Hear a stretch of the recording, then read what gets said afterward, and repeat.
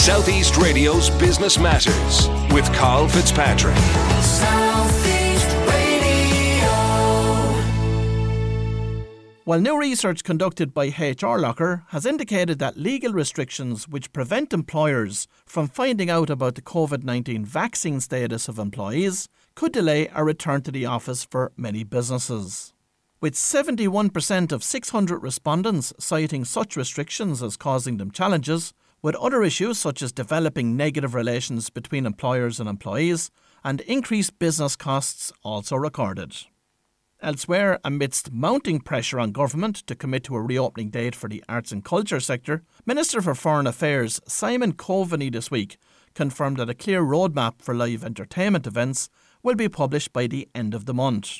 Very much seen as the forgotten sector in terms of the easing of restrictions, this news will be welcomed by so many venues across the country. One such person that will welcome this news will be Alex Cunningham from the iconic Slane Castle, who joins me on the phone now. Alex, Slane Castle is renowned for hosting music legends such as U2, Madonna, Bruce Springsteen and Queen. This year marks the 40th anniversary of the very first Slane concert, but if we rewind the clock back to 1981, what prompted your father to create a concert venue on the estate? It was about diversification. You know, the estate at that point was really reliant on agricultural income primarily. So when he arrived here in 1976, taking over from his own dad at the tender age of 25, he started with opening a restaurant, and then it was converting the old kitchen into a nightclub. And all of that helped, but it wasn't enough. And he was inspired by Nebworth in the UK. And there wasn't a lot of kind of rock and roll acts visiting Ireland at the time. And it was obviously a difficult time politically. So he saw that the way to survive was by opening the gates, welcoming people in, and bringing them together through music. And that's how the shows began. And I know that you previously said in an interview that we were saved by rock and roll. That's what kept the Cunninghams here. I take it from that quote that there was a lot riding on the success of concerts in the early days. There was, absolutely. And it was Eamon McCann from Belfast and Dennis Desmond that were behind the first show and worked. They became MCD and been partners for many years. But there was a lot riding on them, and it was a risky venture. There was no financial backing in the early days. I think the first show was underwritten by a character called Mr. Everything, who is from East End of London, and I don't think anyone asked too many questions about where the money came from. But it was a riskier affair in those days, but it's obviously now a very professional operation with a close collaboration of all the authorities and everyone else that allows a Slane gig to happen. So very different to the early days, but it's what keeps this place on the map. So take us back. How did Lord Henry Mount Charles make that first concert with Tin Lizzy such a success? He made a success of it because he had good operators in Eamon and Dennis helping him to do it.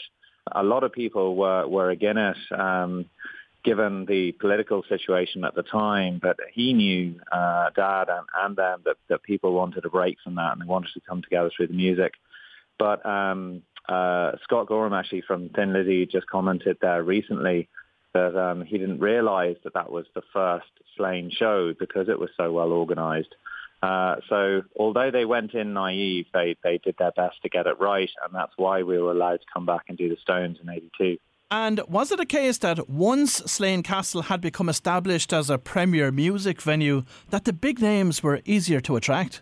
For sure. I think the Stones, getting the Rolling Stones in 82 is what really put it on the map, because no big international acts had really come into Ireland, because it was perceived as a risky place to play, and of course they were a big British iconic act.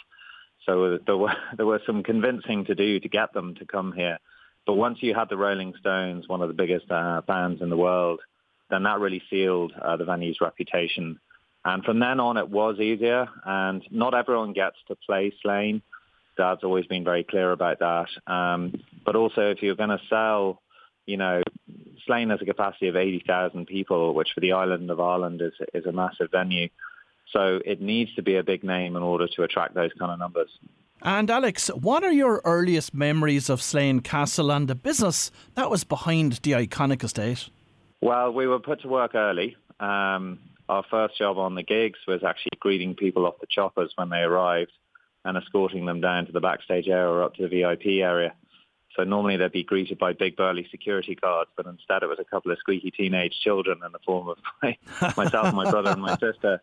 So I think, the ethic that Dad put in is you have to get behind the wheel and get involved and make things happen. And it's very much been a family collaboration. And we recognize that we're part of the community, and the gigs wouldn't happen without the support of the village of Slane. And hopefully we do a bit for the village, vice versa, through the gigs and the other endeavours here. But we're now entering a new phase of kind of opening up the estate to the wider public. And of course, you've now taken over the helm from Lord Henry. But what are the greatest business lessons that your father has taught you to date? I think don't be afraid to take risks, providing you've done the calculations on what those risks are. But you need to be bold and brave. We believe in creating partnerships that elevate, and that led really to the emergence of the Slane Distillery project with the American company Brown-Forman, who own Jack Daniels. There's no way that we could have completed that project on our own in terms of the capital that was required to build a distillery, and they also have the route to market. But that would apply to other smaller day things that we do on the estate. We've currently got Alta Summer House, which is a fantastic high-end dining experience down by the banks of the Boyne for the summer season. And again, that's bringing in someone who reflects our own values and elevates the overall offering. So I see this place as a blank canvas, working with the right partners and then trying to match the quality of those with our own endeavours. So we flipped into outdoor dining and walking trails and more besides this year. And I'm interested to hear your approach to risk. What is it and how do you go about minimising it? You're never going to minimise it completely, otherwise it's not a risk. But I would say most of the deals that Dad has done, and indeed, we work on, it's based on the quality of the company you keep and getting like-minded individuals or entities that reflect your own values. And the one thing about a family business is that you are always thinking about the long term. It's not just about the short-term gain, and that would apply to the reputation of this place as a concert venue. It would look at the partners that we work with on food and beverage and tourism. We need to think about the long-term gain. So in summary, I think, it's about the right people who think the way you do. It's a good point, I have to say. Now, what were your priorities for the Slane Castle estate when you succeeded your father? I've been involved for some years, but in terms of kind of taking the helm, and Dad is still very much there in the background as an advisor and a friend, and of course my dad. But we took over in the middle of the pandemic. The whole business was shut down, and so we had to pivot. And I think we've done so much pivoting at this stage, we're into a full-blown pirouette.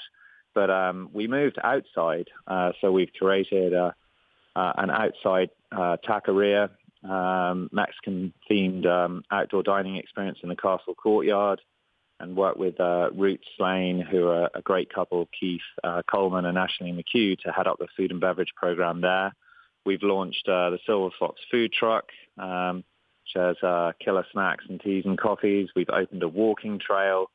So the castle used to be about the inside and the heritage tours. We have reopened on those, but we're now opening up the grounds because people want to socialise safely outside. And then we've got a great story to tell in the history of the gigs, and we started doing that as well. And while concerts are what Slane Castle might be most famous for, as you say, there are many other facets to the business. In particular, I'd like to talk to you about the Slane Distillery. Was this move to protect the estate from an over-reliance on live music? Absolutely. Diversification is an ongoing theme in how you make a place like Slane work. And it actually came out of, it was Dad's idea back in 2008. We got it up and running in 2009 in the form of the Slane Castle brand and continued to grow that as a whiskey brand in the States, sourcing liquid from others. But we always knew that the way to have credibility was to build our own distillery. And again, that wasn't something we could do by ourselves.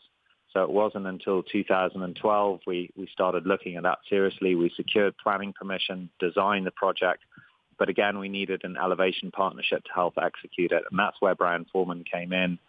And then we started distilling in 2018, opened the visitor centre in 2018 we opened our doors for tours there, and Slane Whisky is now selling in several markets, including America, Germany, France, UK, Australia, and others on the way. And unfortunately, the art scene has been decimated by the pandemic, and everyone is craving that live experience again. So once it's safe to do so, can we expect concerts to return to Slane Castle?